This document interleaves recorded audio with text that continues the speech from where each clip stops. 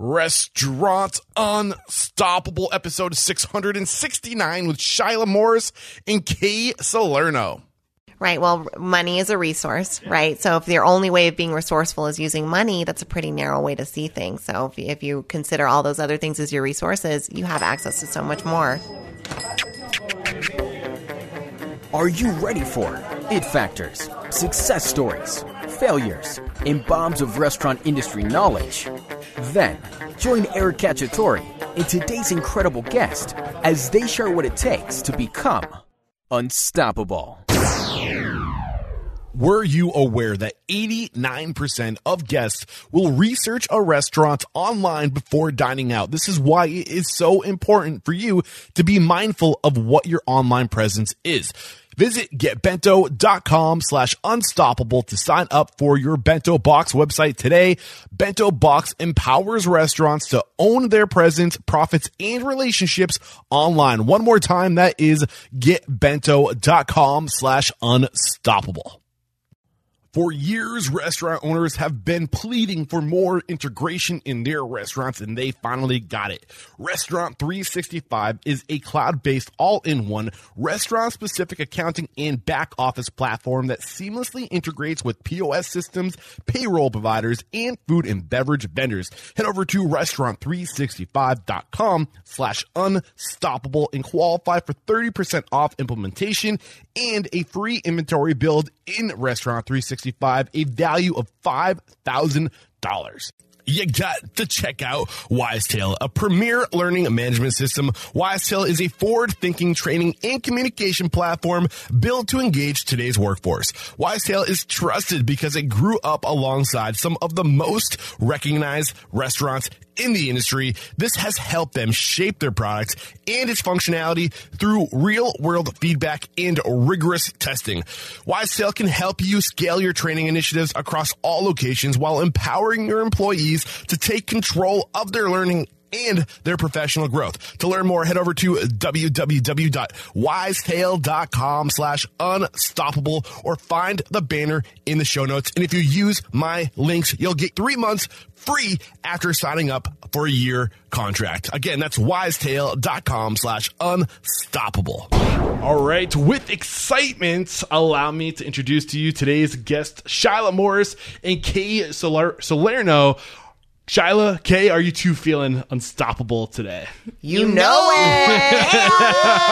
Oh, man, this is going to be a good one. In 2004, the Young family bet it all to purchase the Squeeze Inn restaurant in Truckee, California. Business advisors told the family to run away from the deal, but they had a passion and a whole lot of grit and have now grown the company to 8 figures with 12 locations in 4 states. Way to go. Awesome job.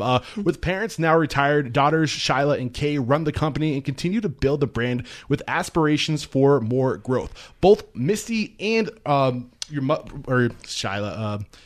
I'm having a brain fart right now. Your mom's Mom, Misty. Yeah. Misty, thank you. Misty was one of my earliest guests, episode 81. So if you want to listen to the origin story of Squeeze Inn, go check out Misty. She was an incredible guest. And then you were on episode 303, another great episode. I will be sure to link to those episodes in the show notes. And they're obviously great episodes because I'm here again, and we're joined with a new member of you guys go by the Young family? Or That's our maiden name. So, I mean, incredible family, tons of knowledge. And today we're here to talk about reconnecting or what it's been like, to go from a private single one location to multiple locations. Now you're scaling to franchising and what that challenge has been like. So I have really no idea exactly what we're going to talk about. We're just going to dive in and talk about your challenges, what it's been like, and how you're overcoming those challenges, becoming a franchise. But before we dive into the story, let's get that motivational, inspirational ball rolling with a success quote or mantra. What do you got for us? Now, our dear friend and mentor, John Maxwell, got to sit down with a famous radio interviewer once, and we were lucky enough to be around the inner circle at the time. And the radio interviewer asked him, John Maxwell, you have been doing this for 50 plus years. If you can boil it down to the simplest piece of advice that you can give, what is the number one thing you've learned about being a successful person? And John, without hesitation, said 2 words: consistency, compounds. And dude's written like 126 books, like travels the world, preaches, teaches. He's 73 years old. And for him, he says, really the secret sauce is those two words, and that's consistency compounds. Yes, consistency compounds. And I can't help but think of Seth Godin in The Dip. I don't know if you're familiar with that book, but in that book, the argument is basically just keep showing up. And most of the time people quit just before it, like that hockey stick curve kicks in, right? And things really start to move forward in their life. So just, consistency, keep showing up. It gets better and better every day. We were talking about that before we even got started. We were talking about the podcast and numbers, and you guys have your own podcast, which I'm sure we'll give a little more information about that at the end. 50 episodes, and me with like 600 episodes, and we were comparing numbers. I was exactly there when I was at 50 episodes too. So and just cool. keep showing up, right? Yeah. Here we are today, traveling the country, like full time on the podcast.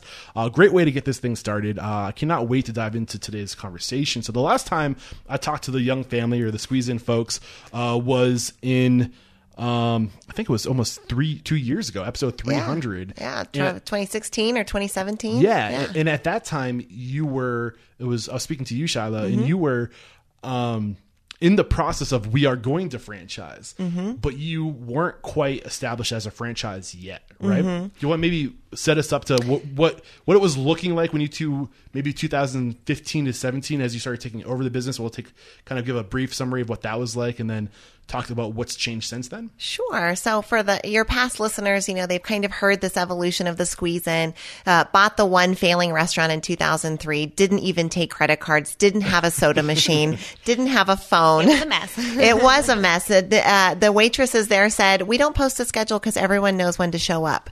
So really starting with like no systems at all, spent those first kind of 5 years of business figuring it out, and then decided, mom and dad said, we want to open another location in our hometown of Reno, Nevada, but we don't have the energy or the bandwidth. So they brought us on and my husband on as partners to kind of grow the brand from there. So got to 4 locations. It's about 2013. We feel kind of stuck. We want to grow bigger, but we're out of money and we're out of family. And we're looking at options of how to grow, and franchising came about. So, when you think franchising, you think it's Subway, it's McDonald's, it's sellout. And so it wasn't really something that we considered as a viable option until we said, let's take out our own emotional attachments to what franchising means and look at the business model, and then really found some cool case studies and histories and numbers and statistics. It didn't help that they got approached by a franchise guy who was like the oversized suit like coat, Mr. slick Slick. back hair, like franchising's for you. Yeah, he's like, usually I charge $100,000 for a consultation meeting. And we're like, okay, well.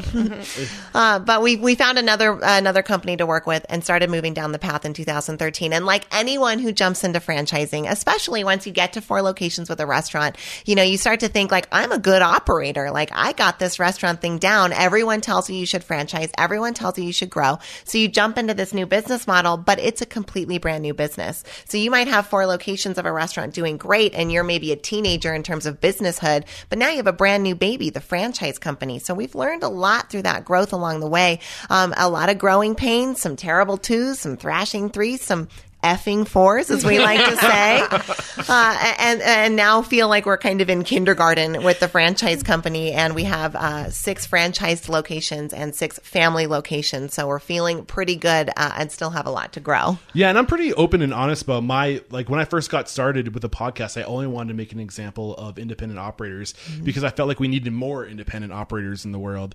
And that was my belief starting the podcast, but I've learned a lot interviewing hundreds of successful restaurateurs, and I do believe there can be good franchises, and I'm here to find out like where the lines are, right? Like at what point do you just become another box store and have no soul, and you're all about the bottom line? And I mean, that's what I'm kind of hoping today. Like I still probably lean more towards the smaller independent corporations, but I'm open-minded.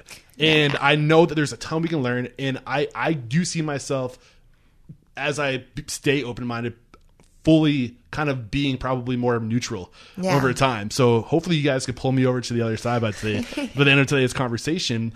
So what are the biggest challenges been since being full on board with franchising? First, you kind of pointed something out that was really cool, Kay, like this kind of greasy dude approached your family.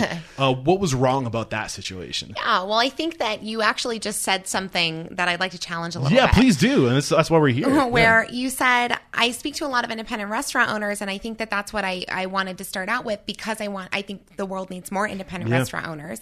While franchisors like us, yes, we've got independent restaurants of our own. What we do is empower independent restaurant owners to not have to figure it all out themselves. Yeah. So the independent restaurant owner is the franchise owner. Yeah. So so if you go down to Modesto, California, there's Kathy Monday working her shop, and it's our recipes, but it's her shop. Yeah, and I say all the time, go work for a franchise or a corporation if you want to open a restaurant. You don't have a lot of experience, because they're going to give you the systems, processes, and procedures you need, that structure that you might not get if you go to work for a mom and pop down the street. Mm-hmm. So if you're looking for a crash course in operations, don't go work for an independent. Go to work for an established franchise, because it's going to be sewn up tight, right? Mm-hmm. So I'm not completely one-sided. Well, and you think, there's those few different models. So you can go kind of the Darden restaurants, that the chain model, that's Olive Garden, right? Or you think about like a Chili's. Those are all going to be corporate stores that are owned. And then the franchise model is independent owners in each of their communities. Yeah. So the McDonald's in your town is owned by someone who lives in your town. They are the 100% owner. They finance the thing. They are responsible for the hiring and firing. But that's a huge franchise, right? But there's smaller ones that are like boutique franchises, much like what we are, where you do want to focus on that values and that culture. And we do not want to lose that kind of connection with community and focus on the people line as well as the bottom line. We've had people come in before in our sales process and say, well, this isn't how Denny's does it. And we're like, well, then go buy a Denny's. Like, this is not what we're here to do. Exactly. This is about community impact and making a difference and leaving a legacy. And if you don't want to be a part of that, if all you're here to do is make money, this is not the business for you. And I do think that a franchise can have soul, and it is easy, or it is what's the word I'm looking for? Possible. It is possible. It is absolutely possible.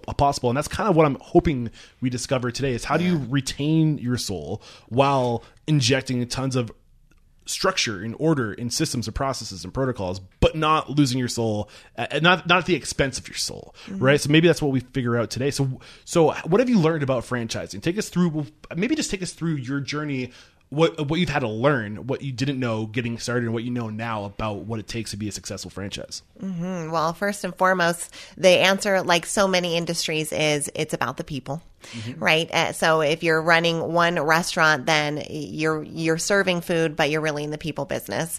If you're running a franchise, like as a franchisor, like we are, it's still about the people. It's about the people that you let on the bus with you. So we've had several, as Kay said, people come through our funnel who say, well, this isn't how Denny's does it. Or, well, at Chick-fil-A, you're going to get a team of 12 trainers that's with you for 12 weeks. Like, we're not Chick-fil-A. So are there people that are part of your franchise that maybe were interested in being a part of your franchise that had come from other franchise models? Yeah. Okay. Yeah, we actually have one right now. Our location that's about to open up in Boise is owned by a gentleman who has worked for several other franchise companies before, which is cool. Mm-hmm. Okay. Dutch Brothers. And you find that they kind of have a little bit more awareness of how that system works and what the expectations are.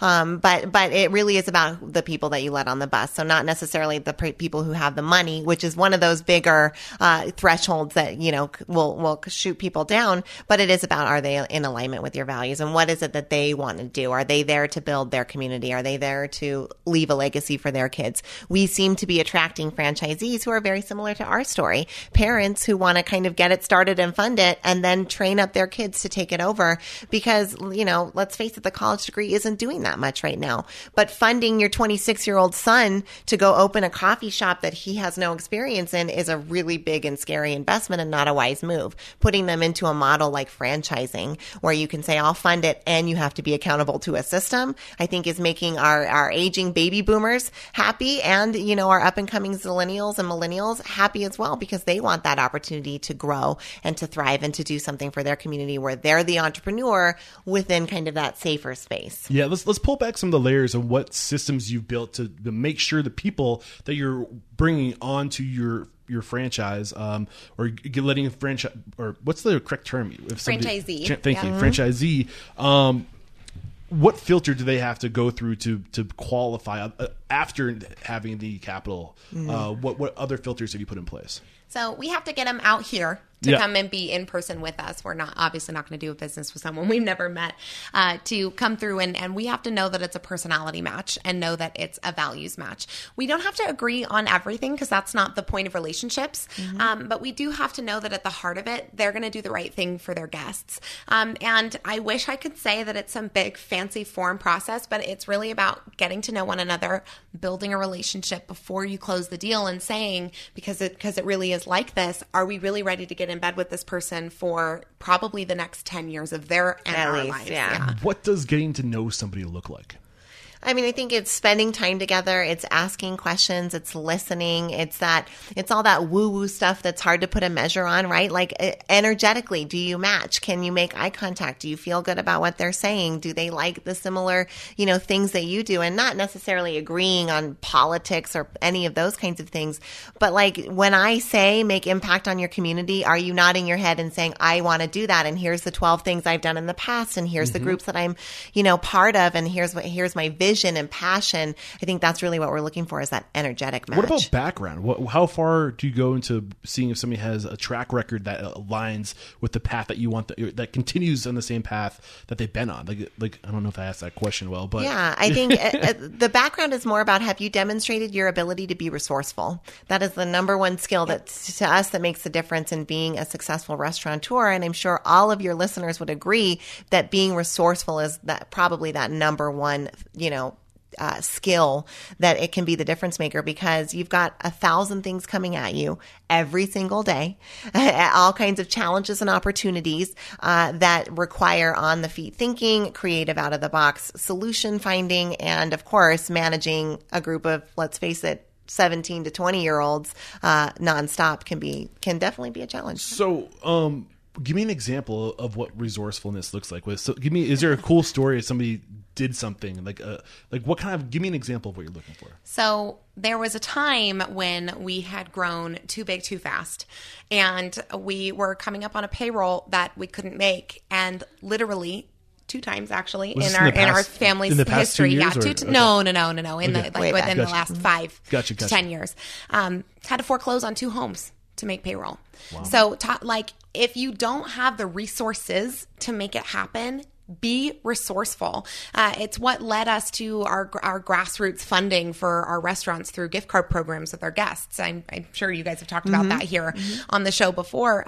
But really that resourcefulness, if you don't have the resources, or a lot of people say, well, I just don't know how to market my business, so not going to do it. It's like, okay, LinkedIn Learning is $25 a month and has 100 modules that are all accredited for you to go learn all about marketing if you want to. So it's not an excuse. The only thing that holds you back is whether you are resourceful enough and creative enough to find the solutions that you need as a business owner. I've got a few examples too. One that's the opposite of resourceful is we had a franchise lead in San Diego who was very excited about the concept, had several conversations with, found a couple of locations he was really energized by. And then ultimately, our last conversation with him, he said, well, I'm pretty much a go. I love everything. I want to do it. My guy who usually funds restaurants with me, my partner, he recently moved and I don't have his new phone number, but he calls me every year or so. So next time he calls me, I'll connect with him and that'll be that. And it's just like,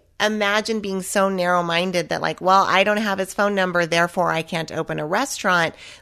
Couldn't you get creative enough or playful enough or, inspired enough to figure out where the guy is and get his phone number or explore other financing options? If you want it bad enough, you'll find a way. Sure. You'll tap that frontal lobe into hyperdrive and you'll figure it out. But most of the time it takes extremes like I can't make payroll to get that creative, where most of the people don't realize that they might be hurting their business, is that they're not getting creative over the little excuses every day. Oh, we can't integrate an inventory system because blank. Oh, we can't switch over POS systems to something that's a little bit better because of blank. It's just, and the big words is, or the big word is can't. As soon as you tell your mind it's not possible, I can't, then your frontal lobe literally shuts down and it goes, because our minds are meant to be lazy. It takes a lot of energy. These suckers are energy sucks. Yeah. And especially when you start getting super creative, that takes a lot of energy. So if you don't have to get creative, your mind won't. But if you say it's not possible, that's the solution. It's not possible. Yep. But if you say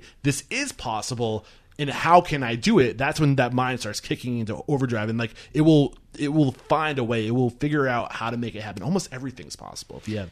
Preach. Yeah. Yeah. Speaking our language there, Eric. I love that. Yeah. Oh my gosh. So when we were talking about what we're going to talk about before the recording, just the challenges that you've encountered transitioning to a franchise operation.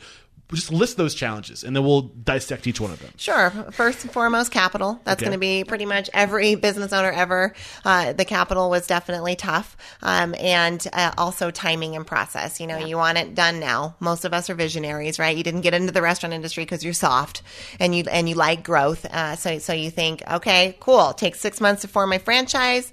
In 8 months, I'll be selling. I'll have all these open in the next few years. I know we started this process at the end of 2013 and thought, okay, cool. We'll have it all buttoned up by the end of 2013. We'll be selling in 2014. And, by 2020, we'll have 100 units open. And it simply takes longer. Yeah. And then there's a lot more legalese and a lot more underneath, and you don't know what you don't know. And so capital, timing, and process. What else? I would say, especially for a brand like ours, you go from being a bit of a larger fish in a small pond as a local, larger community restaurant chain to being a minnow in an ocean of franchising. Mm-hmm. So translating a brand from being the big dog in town to now having to prove to people why we're great has been a bit of a different marketing challenge. And there's a lot of processes and systems that you have to outline and get ready for franchising. And those are all the ones that we would think of, right? Like, what's your hiring process? And what's the inventory process? And what's your ordering process?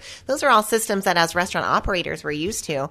But as franchisors, the system of how to open a location, even if you've grown from 1 to 5 like we had before we started franchising, that means we'd only done 4 openings, right? Because we bought the first location and then opened it 4 more. So now you have to have a whole system and process for opening, but every county looks different. Every city looks different. Every permitting process looks different. And then the marketing plan has to be tailored to those communities. So those were systems and processes that we were very green on that we didn't really realize we're going to need as much development as they did. Okay, I'm going to try to paraphrase the list up to this point. Cool. Capital, timing, and process, convincing people you're still fresh, right? And then fine-tuning the processes for each individual location. For opening, what that opening process looks like. Because each day you're an operator, you're good at being an operator, but that opening process... It only happens once for each location. Right, and then it's open, and then you have to do all the challenges of operating. And you kind of forget how hard it is. We're going to unpackage all of these. Is there anything else we need to add to this list before taking our first break to thank our sponsors? I think let's thank those sponsors. All right, we're going to thank our sponsors. We'll be right back. Bento Box is more, much more than just another restaurant website developer. It is a hospitality platform designed to disrupt third-party services that come between the restaurant and the guest. Bento Box puts the restaurant first and offers tools that drive high-margin revenue directly through the restaurant website. These tools allow you to easily update menus, promote and sell events, share your press and media attention with the world, sell gift cards, take catering orders, and much more. In other words, Bento Box puts you in control so that you can focus on what matters most, your restaurant. Bento Box is trusted and loved by over 5,000 restaurants worldwide because they empower restaurants to own their presence, profits, and relationships online. Sign up today at getbento.com/unstoppable. One more time, that is getbento.com/unstoppable. All right, we're back. We're going to start unpackaging some of these challenges that you've been encountering, scale or transitioning from independent to franchise. The first one you listed was capital. How has capital been a challenge? Yes. When is capital not a challenge? Like specifically, in what way? Just getting it? Sure.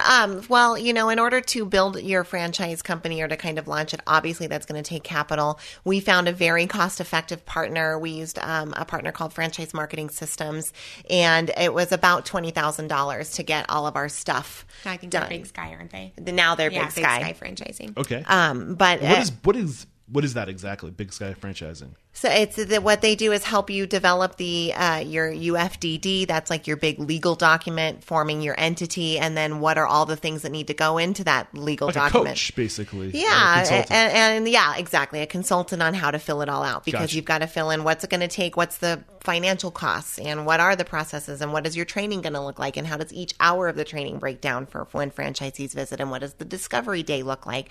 So they walked us through that process. So there was that initial investment, and then now you've got it all built. Like now you've got to start marketing it. So there's that part of it, and Do you then mind sharing exactly what somebody can expect to pay to get that kind of service? yeah, it's about $20,000 at least from them. Now, Mr. Slick told us it was going to be $150,000. So shop around. If someone is telling you it's going to be 150 G's. Yeah. And certainly, just like the resourceful question, if you have $0 but you want to franchise your concept, you can learn it all for free right now on YouTube, on the internet. There's this really amazing website. Write it down. Google. Google. You can find. I know. It's so good. Eric's like well listening. done. Well done. Yeah, I mean, right? We have access to every kind of everything now, so you could do it all on your own right now and follow some free online system and do it. Most of us don't have the follow through to do that, so you want to bring on a consultant. Ours was about $20,000. Okay, so putting the $20,000 aside for the expert opinions, expert help. What else were you looking at as far as getting that over that initial hurdle? Well, even the initial hurdle doesn't really end once you get your first couple of locations on board, because your locations are going to bring in maybe a couple $100 a week, maybe, up to $800 to $500 per week, which is decent. But like that $24,000 a year, if we're going to look at just a single location, you get one open, that's not even enough to pay a full-time person to help grow the franchise concept. So you got to be ready to pay the franchise company out of your restaurant company for probably the first 3 to 5 years before you start seeing returns even start to come back from that. And the capital investment money wise is of course huge, but the time capital is right? So now you're taking your attention off of your operations and what you're used to and what you're doing, So and it putting better it on the be new ready baby. for the franchise, because it needs to act like a franchise while you're not there. Exactly. To make it a legitimate. And now it's your unattended child. And what do they do? As moms, we can tell you they start to get naughty. Yeah. Right? Like when the cat's away, the mice play. And so balancing those two and making that time capital investment was something, I think it was bigger than we realized. Of course, we're glad we did it. But it was a huge time investment and took attention away from, the What company. other time investments or just straight up capital do we need to consider before taking this leap? What are we missing so far? Well, I know the one that came to the top of my head, and it seemed like you had one too, Kay, is you got to be ready to put your brand out there and take the hits. Certainly your local community is going to raise an eyebrow about now you're franchising and you're changing the brand we Well, we love. weren't good enough for Your you? sellouts. Yeah, and it used to be an institution and the mom and pop here, and now you're the sellout. Yeah, so it's definitely changed. Now we've sold a few franchises. We're expanding to other states. The tide shifts. Right now, our local community is proud that we're the birthplace of Squeeze In. The original. But that was a lot to put ourselves out there, and folks like you and folks like our local Reno News, our RGJ food and drink editor doesn't like to interview franchisees, and there's this whole other, now you're a franchise, that's completely different than being kind of that Independent flying the restaurant flag and carrying the torch of the I'm one of independent. those assholes. I apologize. It's okay. It's totally. We were one of those assholes too. So that's good to know. Anything else that's worth covering regarding capital that people need to be aware of that maybe is not so obvious before you move over to the next bullet that you listed? I think that sorry, all good. One of the things from a capital perspective, not necessarily if you're starting a franchise, but something to just keep in mind is, this as an independent restaurant owner, it takes probably $300,000 to $500,000 to open another location of that restaurant. Most people think if I'm going to buy a franchise, okay, I'm buying a franchise, I'm going to pay this franchise fee. For us, it's $40,000. So, it's $40,000 to open a franchise. one of the biggest hurdles, I think, for us has been communicating properly to our leads and to our franchisees that this is a humongous investment. Yeah, that's the first investment. Yes. That's the initial investment. And when right? they come, to us harebrained pulling their hair out, and it's 2 weeks to opening, and I've spent $500,000. We're like, we told you that this is what it was going to be, and it might be more, and you might not make money for 2 years. So the $40,000 is just a license to say that I've bought the right to use your brand into that year. I'm going to get the recipes. I'm going to get the training. secret stuff. I'm going to get the training You're and the going to come access. here for my opening. Yeah. So where's the other $460,000? Where Your build out, it's your permits, it's your hiring, it's your first stock, it's your liquor license, it's all the things. You are opening a restaurant, you are 100% the owner. Exactly. Cool. Got it. Anything else that's worth talking about regarding capital that you had to figure out the hard way? Energy capital is one of them too. It's just that time, attention, energy capital. I love what you're doing right now, because people when they think of capital assets, the first thing they think of is money. But there's so many different types of assets. Time, like you said, your energy, your network, all these, your reputation is an asset. All these things you have to think about are assets that you can leverage when trying to make things happen. Right. Well, money is a resource, right? So if your only way of being resourceful is using money, that's a pretty narrow way to see things. So if you consider all those other things as your resources, you have access to so much more that you can do with. Also, we Google stuff all the time. Literally, I think the other day it was how to deliver a gender diversity training to primary Latin American workforce. Is there a search result for that? Yes. And there's a YouTube video for them to watch. That's in step-by-step Spanish. process. Yep. Yes. Oh, it's so great. So the next thing on our list is timing and process. What did you mean by that? Timing and process. What was the blind side there? It just took so much longer than we thought it was going to. And even with trying to sprint through all of the expectations, okay, here's the 13 things you have to deliver, right? We would get it done and be like, woo, we did it. And then it would come back and here's the 25 revisions you need to make. And oh, well, what is our inventory process? And you start unpacking that, which then opens up, well, now we need to, what does that ordering process look like? Well, wait, Chef Jose's been doing that for 12 months. Well, wait, but doesn't that mean that then the Sparks location? So now you each thing had 14 things under it that would identify. And so then you're questioning your worth. Should we really be doing this? I can't even handle 4 restaurants, and I thought I was doing so good. But as I go through this process, I'm seeing all these holes in my own business. So definitely, I think it was deeper than we initially thought. Well, it's about creating a job description for your job and then training somebody else how to do your job as an owner. We got really good at training managers how to run stores, but not training owners how to train managers how to run a store. Right. Yeah. So you're just constantly kind of when you're first opening the restaurant, you might not have any systems or processes, maybe loose systems and processes because they're going to change as you go, and then you fine tune them over time. But you forget about that last role that you're blind to because it's you, right? And then going through that whole process again of creating process and systems and checklists for the owner, which is something that I'm sure a lot of people just never take into consideration. Timing and process. What else held you guys up? Yeah, other things too. Once we got through, okay, now we are a franchise company and we're opening our first few franchises. There were just so many things that were the 80,000 things that have to happen for a restaurant to open. We got 79,875 of them down, but that still means 25 balls got dropped, right? Yeah. So it's the day of opening and oh, how do we take gift cards? And we're all oh, you just order them and it takes 6 weeks and I guess we'll be printing paper certificates for a while, for now. Right? Or of course you need a microwave. And you think that the gift card lesson would have been learned by opening number 4, but then there we were 5 days before opening number 4, and what do we do about gift cards? Oh yeah, we need gift cards. So yeah. And of course you have a franchise owner saying, I just spent $500,000 and what do you mean you forgot gift cards, on the checklist? So navigating those things. But no matter how hard we try, we're never going to see, there's always going to be something that slips through the cracks, right? And all we can do is try to close those gaps as much as possible. So don't beat yourself up when you miss the littlest things, right? So there's always going to be something that you overlook. So just being to work that into the schedule, to assume, well, based off of what I know, it's going to take this long, but I know that I don't know everything, so maybe let's throw another 2 months or 5 months or whatever you think for that wiggle room. That's kind of the lesson I'm learning.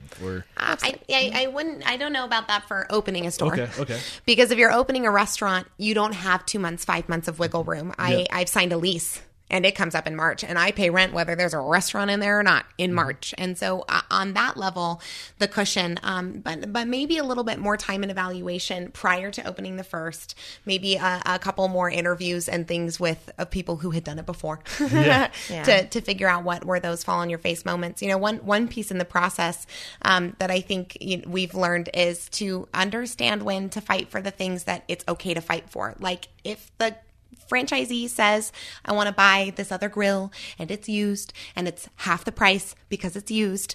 And then you say, but in a year, you're going to have to replace it. You might as well just buy the $800 one. And then you allow them to buy the $400 one anyway. In 1 year from now, they still have to replace the $400 grill that has now broken and that's actually a true story. Literally did happen to us. A year later, they had to replace the grill, which if they had just purchased new in the first place, or we had required them to purchase new in the first place, it wouldn't have been an issue down the road. So sometimes you have to stick to your guns. Some things I'm literally just uncertain of or just don't understand is this kind of like dynamic where who's on the hook for that? You as the franchisor or them as the franchisee?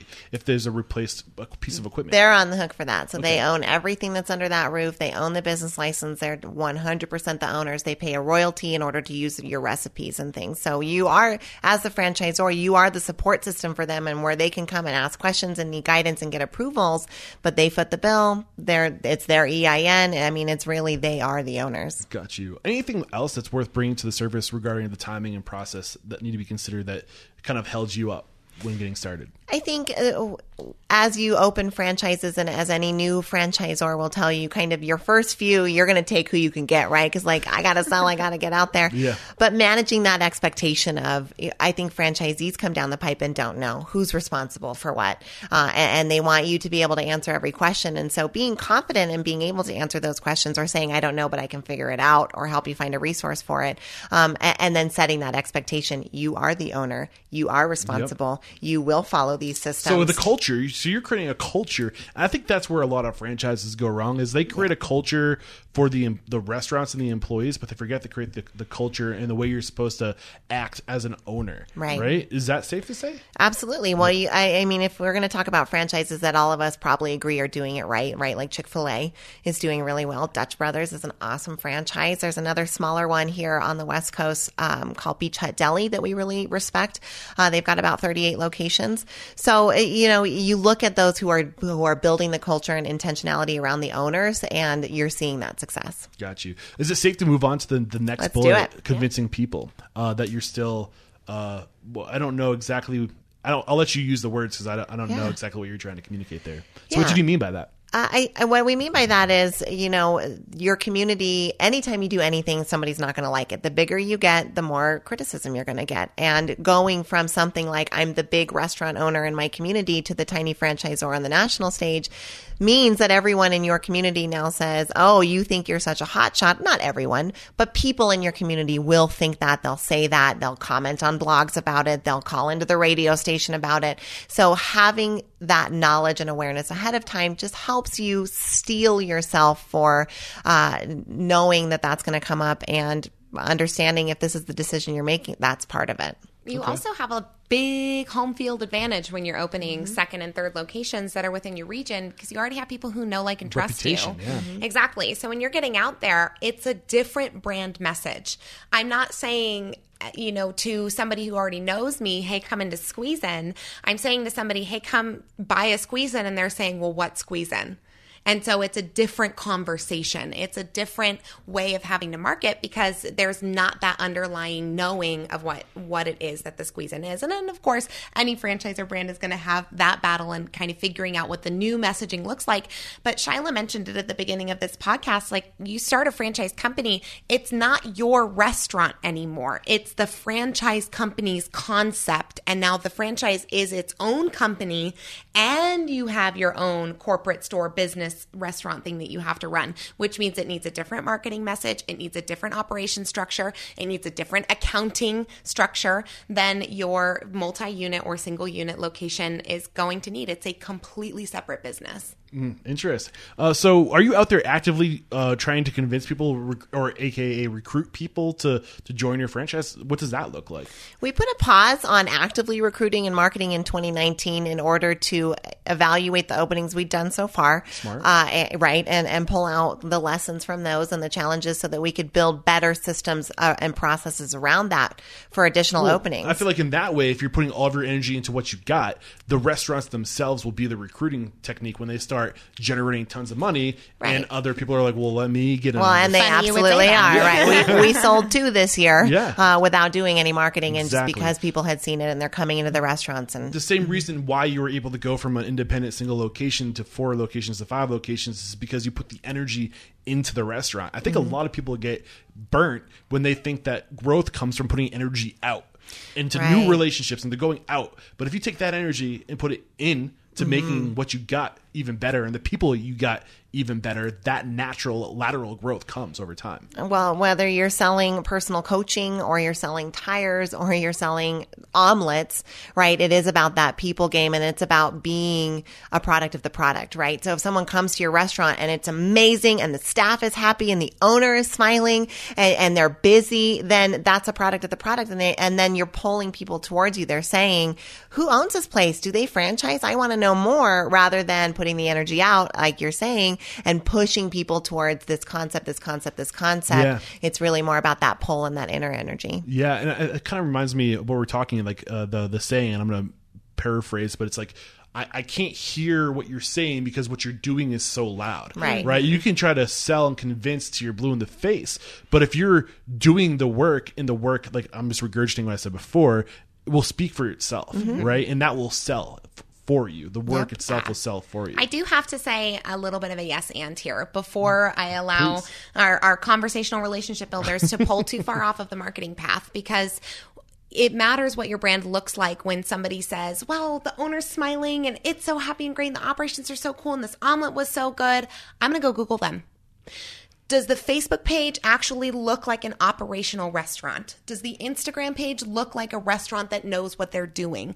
Does the franchise website have a form on it for people to come into your funnel? Does it accurately describe what it is that someone can get out of that? And so there are all these different parts to the lead funnel. They get enchanted by what it is that you do. But if you're not intentional about your marketing, about that external piece, and have a good harmony between I'm pouring things into my business and I'm making community connections and being on the external and being social. If you don't have both those things, I've known operators who pour everything into the business, everything into the single location, and for 20 years, they say, I can't wait to open a second location. I can't wait to open a second location. And in 25 years from now, they'll still be saying, I can't wait to open that second location, because it can't be about one or the other. It has to be about both. You're right. You're absolutely right. Thank you for going there. Can we unpackage anything else on this bullet of just convincing people to join the franchise, or is it safe to move to the next bullet? Let's move on. All right. The last thing we covered is the fine-tuning of processes for franchisors in the opening of each location. And that's one thing that you struggle with. So what have you learned about fine-tuning the opening processes? Opening is stressful. AF. And it's just so nuanced for every location. And you never, like, it's just different. And all of the kitchens are designed the same, and all of the floors are designed the same, but the communities are different. They have to be decorated differently. They have to be marketed differently. They have to have, like, the permitting, the health codes, the menu. Yeah. It's a pain in the ass. It's just a lot. And it's more nuanced, I think, than we realized at first. I'm sure you're up to 10 locations now. 11 open. 11 open, number 12 coming 8 soon. happening soon, right? And over the next couple of years. What have you done differently in the opening process? What have you learned the hard way? What have we learned the hard way? Well, the first lesson that everyone tells you is that location matters a lot. And we also learned that the hard way. Give me an example. Well, our Las Vegas franchisee has 2 locations there, and happy to say that they're doing well now, but it's been an almost 3-year journey for those locations there. And that was, we had an owner come in and say, great, I love the concept. I'm in, I'm bought. I love Squeeze In. Where would be good? I'm thinking Vegas. We said, great. None of us lived in Vegas. Nobody was local to Vegas. So when we're looking at those locations that those two got planted into, the demographics are beautiful. The centers are nice. The landlords were willing to work. Right. But having that local knowledge of like, well, how does the parking lot flow? Yeah. Right. That center has good numbers, but it's a dead center. And that's a cornerback location that's going to be hard to draw people in. How does a dead center, how does it have good numbers? Well, I don't understand. Like traffic counts, right? Okay. Like, you got 75,000 cars that go by on the 215 every day. In the 5 mile radius, you've got 100,000 houses making 70 G's a year. Like all the numbers look great for that center. But the fact is, it's got a lot of open spaces. It's hard to pull in and out of. It's on the wrong side of the 215. So yeah, and that's like people will look like broadly like, oh, it's right next to this major highway. Right. But is there an exit off that highway that lets Right. you assess is that kind of stuff you're talking about? Exactly. And does it flow in or is it hard to get around? Can people get there on the weekend? So it's that local knowledge, which is now one of the top things that we say. Obviously, site selection is the most important thing. Yeah. But someone who is local, who has the local knowledge of like, oh, well, yeah, that center looks great, but it's had 4 different restaurants and everyone in town knows not to go there. Or the landlord's an a-hole. Right. Yeah. And you just wouldn't know that Yeah. if you didn't have a local presence or advisor. So take it a layer. Don't just numbers are important. Sure. Right? We need to look at the numbers, and the numbers can tell us a lot, but they can be deceiving because the human element isn't completely put in a box, right? It's outside the box. It's all over the place. So you have to consider that human element. The best way to do that is to have a local presence, someone who understands the community's behavior. Well, now we've engaged with a master broker on our side. So when a lead comes into us and says, I think I'm ready to go take a look at some locations around, or I have a few locations in mind, we have a master broker that understands our basic qualifications, who goes out and in his network says, hey, I've got like 4 connections to commercial real estate agents in Texas that I have good relationships with. I'm going to go ahead and reach out to one of these and get you connected with them. But that's that boots on the ground presence from somebody who they know. So that's a way that we've been able to bridge the gap and hopefully see that those future locations not be in spots that are less than desirable. So you've learned to really look at not just the surface level, but to dig deep in the community where these restaurants are going, to see if there's anything that you might be missing. What else? You know what else we've really learned is to overshoot how much it's going to cost. It seems like we can we've been able to spend less money when we're opening a restaurant, and by less money, $50,000 less. But the difference between $250,000 to $300,000 is a big difference, and it's not a big difference, right? So when you're looking at it and you go, okay, well, I know we've been able to kind of piecemeal things together, and you work a deal over here, and you negotiate on this, and so you can do it for 250 G's. Well, you cannot do it for 250 G's in Southern California. And you cannot do it for 250 G's in a place where you don't know anybody. Or you cannot do it for that amount if you don't realize that it's a brand new build and you're going to have to connect to the city's water, and that costs $45,000 to do. And we've never encountered that before. And oops, now you have to pay this $45,000 on a location that we signed off on, but we didn't know that the water lines, those kinds of nuance and things. So now we're better at, kind of overestimating on the budget, because I would rather tell someone it's 500 G's and they spend 480 and they're like, yay, I saved 20, right? Rather than the other way around. And they're going, if ever we have somebody open in Southern California again, we're going to be like, $1 million. It's going to cost $1 million. At least $750,000. They can be pleasantly surprised. So is there a number that you use, like a safe cushion number? Like you do the numbers, you run, like you have every item listed, every possible expense listed, and then you take that number and say, this much more is probably what it's really going to take. Yeah, I think we used to really say the range was, 175 to 300, and we're really saying it's 250 to 400 now. Okay, so what percentage is like a 30%? About that, yeah. 30%. I'm not the best at math, but cool. What else can we learn from your experiences? Anything that we haven't touched on? Yes. A big one for particularly Kay and I, which happened in the last 12 months, was realizing that we are not the Squeeze-In. Like, we as human beings are not the brand. And when you have one location and even 2 locations, you probably are you are Squeeze-In, or you are your restaurant in your town. But as the concept's gotten bigger for us, last year, we had a real mentor moment at this time in October last year, where we kind of said, is the brand bigger than we are? Are we doing our concept a disservice by not selling it, bringing in outside help, bringing in an outside investor? Like, are we not qualified for this? I kind of had that kind of insecure moment of, is it bigger than we are? Luckily had that mentor moment, talked to some of our mentors, and they talked us off the ledge. They talked us off the ledge, kind of grabbed us by the collar and said, no, right? The business growth hurts. It's painful. You're supposed to fall flat on your face. You're learning the lessons. It's never ending. Right? Well, we were fresh off of a tough franchise opening is what happened. And and it was tough. Like challenges that we couldn't have even foreseen, things that we had never been through. Like a week into her restaurant being open, one of her cooks was working at his house, like woodworking, and the table saw flew off of the table and took out the dude's eye. Oh my goodness. And so she lost one of her staple line cooks right at the beginning after she had just had another one quit and ended up having to close on New Year's Day. I mean, it was like a there's mess. a bunch of people out there to fill roles right now either. So. How often, Shyla, just want to ask you the question. Yeah. How often have you dealt with a man having tablecloth? That's a first. But as a franchisee, you go to the person that can answer questions for you. And so, that was the first time we had dealt with a challenge like that. And that's just one of like dozens that they were facing in that location. So, we faced our insecurities, shopped our problem. Everyone said, are you crazy? Keep learning, keep growing. You double down. This is where you link arms and you get better. And that's what we've done. But that helped us realize we're not the brand. Yeah. Like we serve the brand and we serve the mission and we serve the business just like the host does, just like the dishwasher does. And our role and our job really as president, vice president of the company is to be brand ambassadors. Yeah. And I think that's something that's really important, that if you have aspirations to scale a business and from day one that you would like to have, whether it's just like a chain or a hyper, like you own 10 locations in like a region, but you want to scale, you have to create that entity. You do.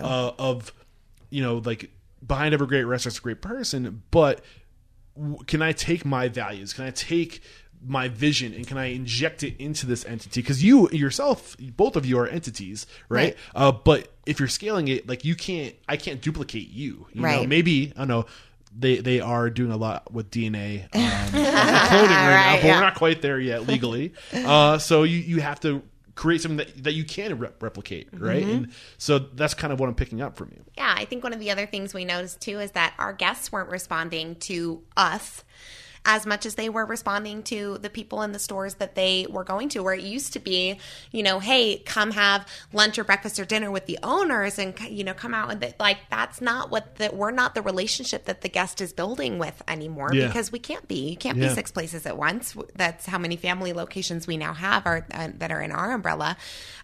We just can't. And it would be impossible to do that, to build relationships with the guests. And so we've seen that it's now become about us empowering our associates and finding ways to train owners to empower their employees to be generous and to do the right thing, so that they can continue to build those relationships. But when it comes time to like a party or for us to bring our guests in for a fundraiser or something like that, it's no longer come hang out with the owners. It's like come hang out with the general manager from your store. Yeah. Okay. Awesome. Anything else that is under this bullet? The bullet we're covering now is the I think we kind of got off the bullets at this point. We did. But I'm going to take one more break to thank the sponsors. And then I have some questions that are really just for me because I'm just curious. And these are thoughts that I have. And I'm going to put you guys really in the hot seat. Cool. Love it. But before we do that, is there anything else you want to get out?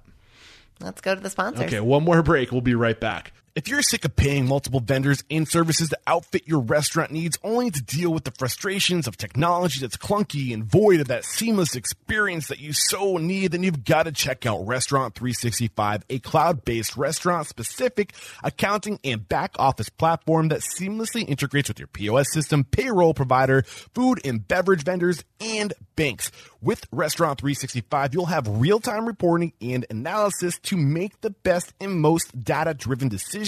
No more guessing.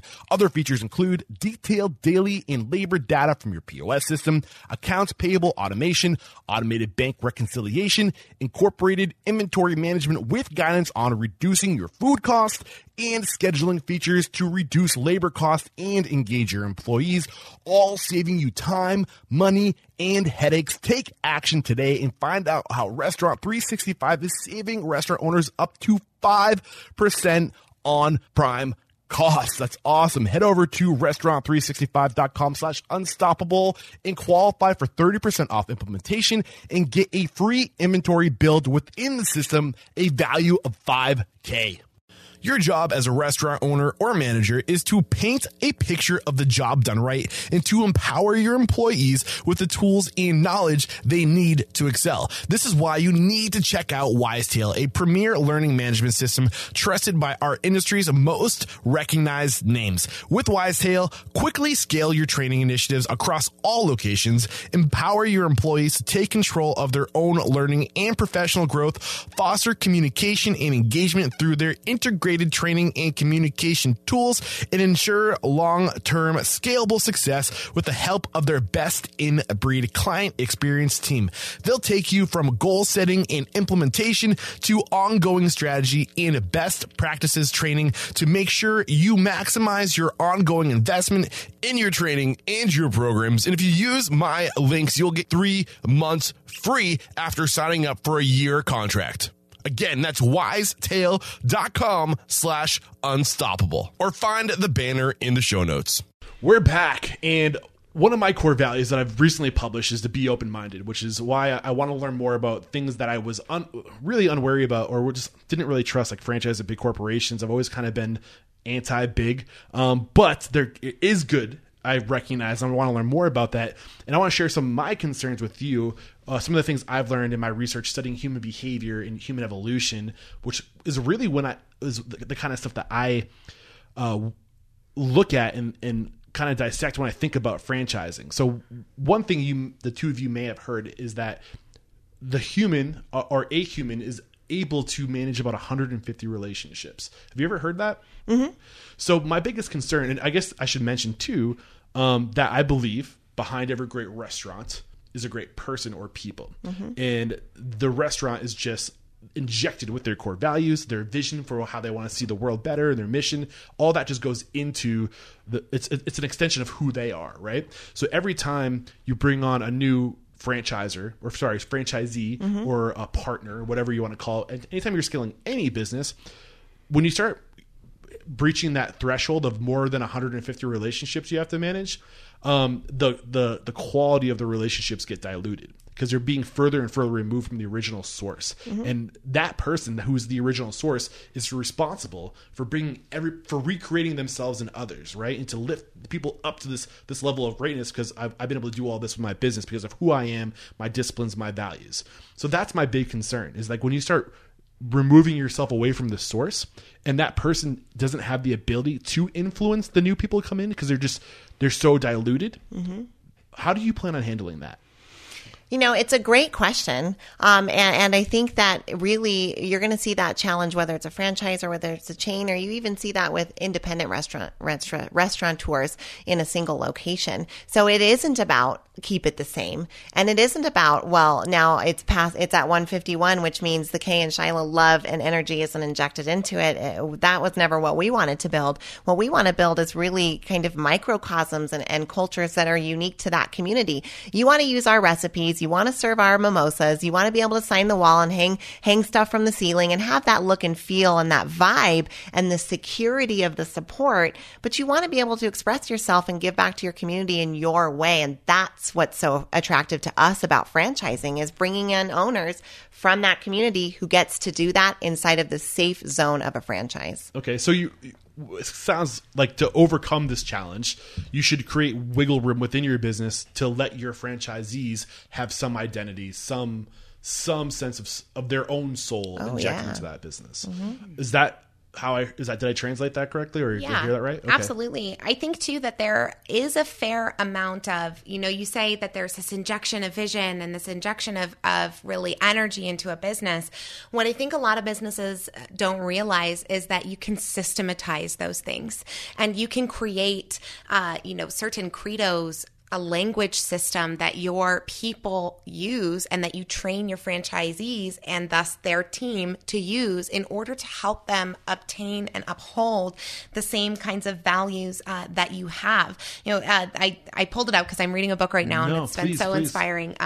It's by John DeJulius and it's called The Customer Service Revolution. He says, every interaction is a branding opportunity to articulate your company's dedication to hospitality.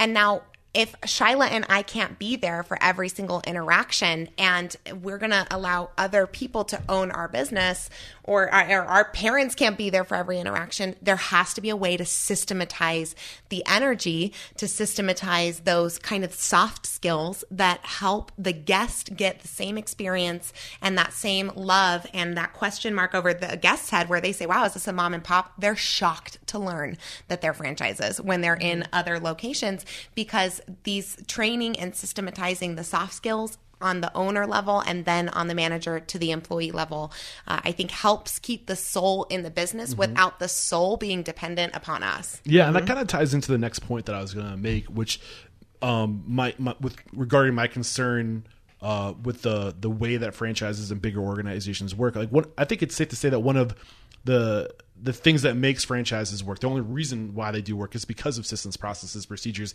and replication. Being able to take that whole thing and all the parts that are involved and put new people into the system, right? That's the concept. Yeah. But what I'm learning, the more I study humans, the more I realize we're all so different. And it's hard to force people into molds because they want to be able to, we want to create, we want to express who we are.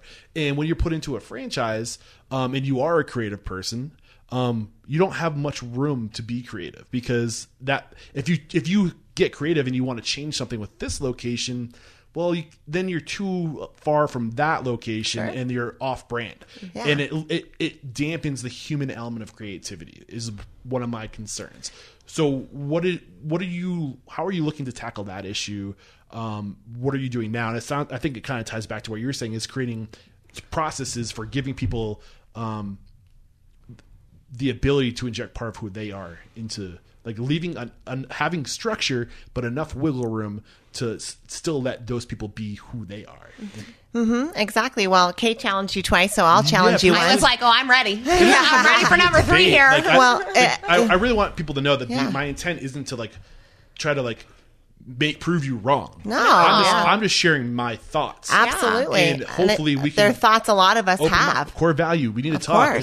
We need to get beyond this idea of us versus them, and we need to start thinking as a we. Independence, franchises, chains, corporations. The only way we're going to move forward is if we start talking to each other and sharing thoughts and opinions. That's exactly what I'm trying to do. So. Well, and you said what I want to challenge is, you said, well, we're all different. We're all different, and we all want to be creative, and we all want to grow. Well, that's actually not different. That's the same. So we're all unique. We're not different, though. We have some core basic things. We all want to feel valued. We all want to feel empowered. We all want to be in a positive environment that we enjoy being in, and we want to feel like our work makes a difference, and we want the opportunity to grow and be creative.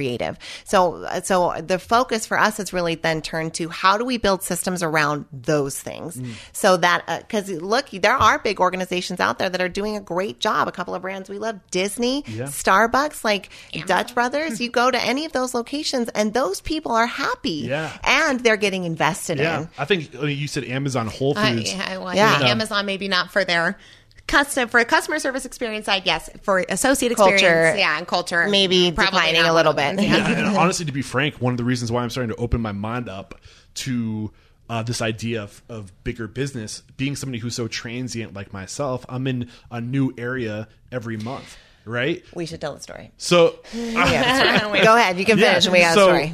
For me, I'm constantly going to a new place. I need to get work done. I don't ever know where to go. And I can do some research to go to an independent to try to support an independent. But sometimes I need to go someplace now because I only have 2 hours before I need to be at the next interview. So where do I go? Starbucks. Whole Foods for me. Whole Foods. Nice. Whole Foods. You mentioned Amazon, which they purchase Whole Foods. And man, I tell you, I eat my words when I go into a Whole Foods, because those people that work at Whole Foods are happy. They're so happy. They know everybody because Whole Foods has kind of like a cult following where people that go to Whole Foods always go to Whole Foods. So then let me ask you a question. What's the name of Whole Foods CEO that's not Jeff Bezos? I don't know. So it doesn't matter as Yeah. long as they're good enough at injecting their soul and their value into systems that Yeah. empower people to act within those guidelines.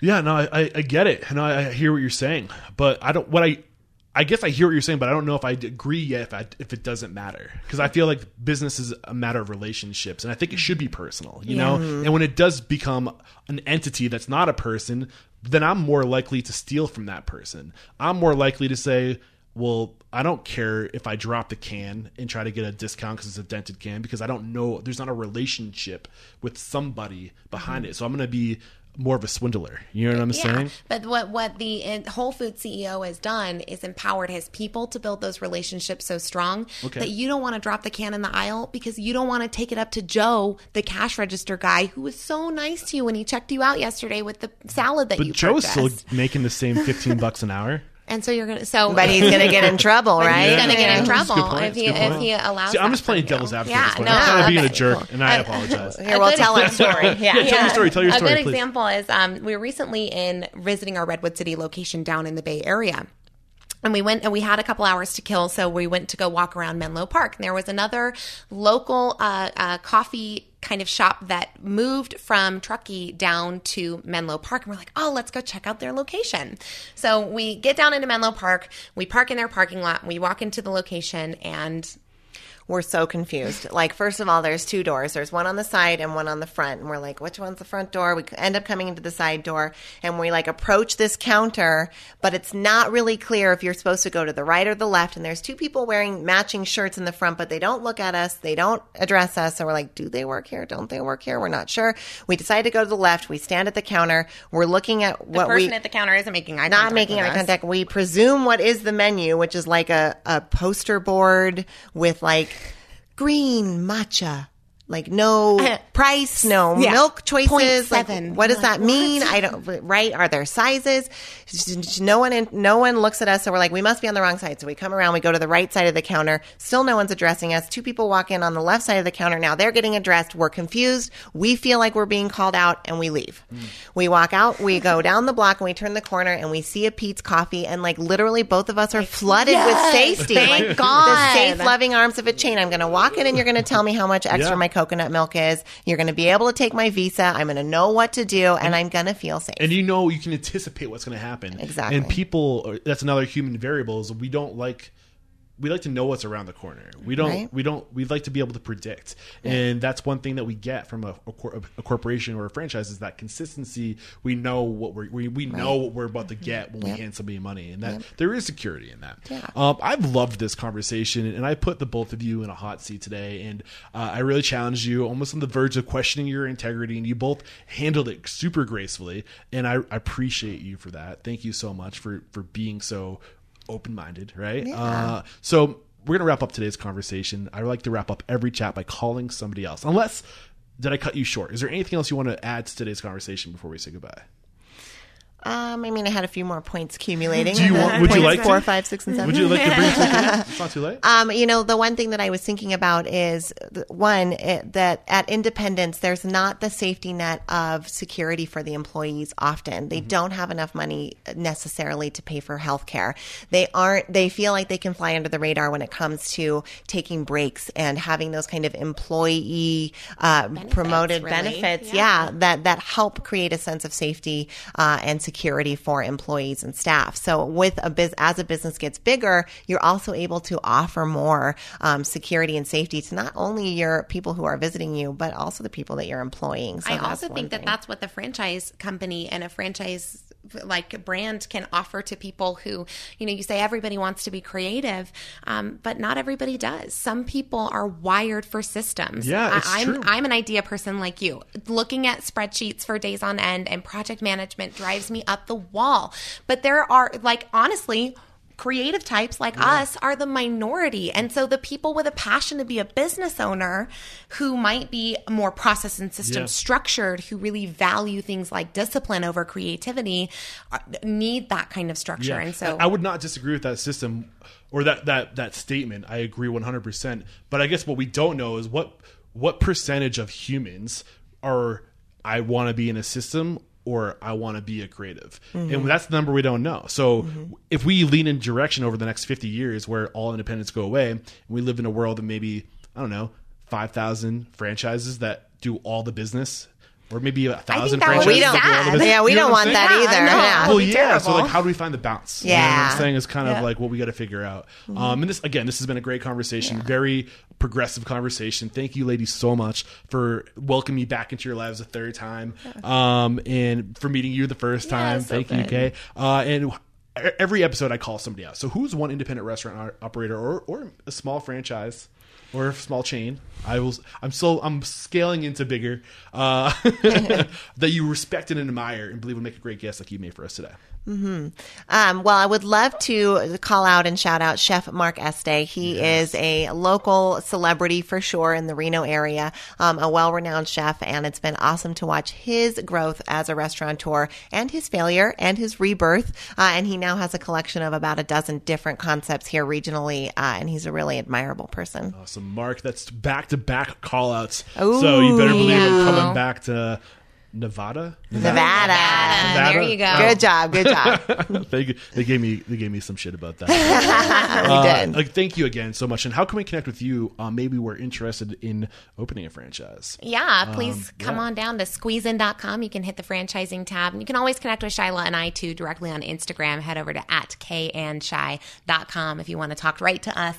That's our DM button box that we And I know I talk a lot of smack about franchises and corporations, but these are some great people and it's a great organization to be involved with. So if you are interested in that world, this is a great place to look and to learn more. Cool. Thanks, Eric. Thank you so much. And again, just thank you for making time for me. And I always say it, and it's true. There is no questioning you ladies are unstoppable. Woo-woo! Cheers. Thank you, Sacramento and San Francisco. Great interviews. Thank you for everybody who took the time to come on the show. Thank you for everybody who took the time to support the show. People, my listeners, people who are hosting me, people who are connecting me with their network. Man, the support is just overwhelming and so appreciated. And I am now in San Diego. So if you can think of anybody you respect and admire, somebody I need to make an example of on the show, please put them on my radar. And I want to connect with you. Let's grab a beer. Let's grab some coffee. Let's talk about how I can make this show better. Let's talk about what you like about the show. Or if you're not in San Diego, but you want to join the community, head over to Facebook and search Unstoppable Restaurant Owners and Operators, and you'll find the private Restaurant Unstoppable group. Join the conversation. Let's grow this community. All right, guys, that's it for today. Thank you so much for sticking around this long. Until next time, peace out.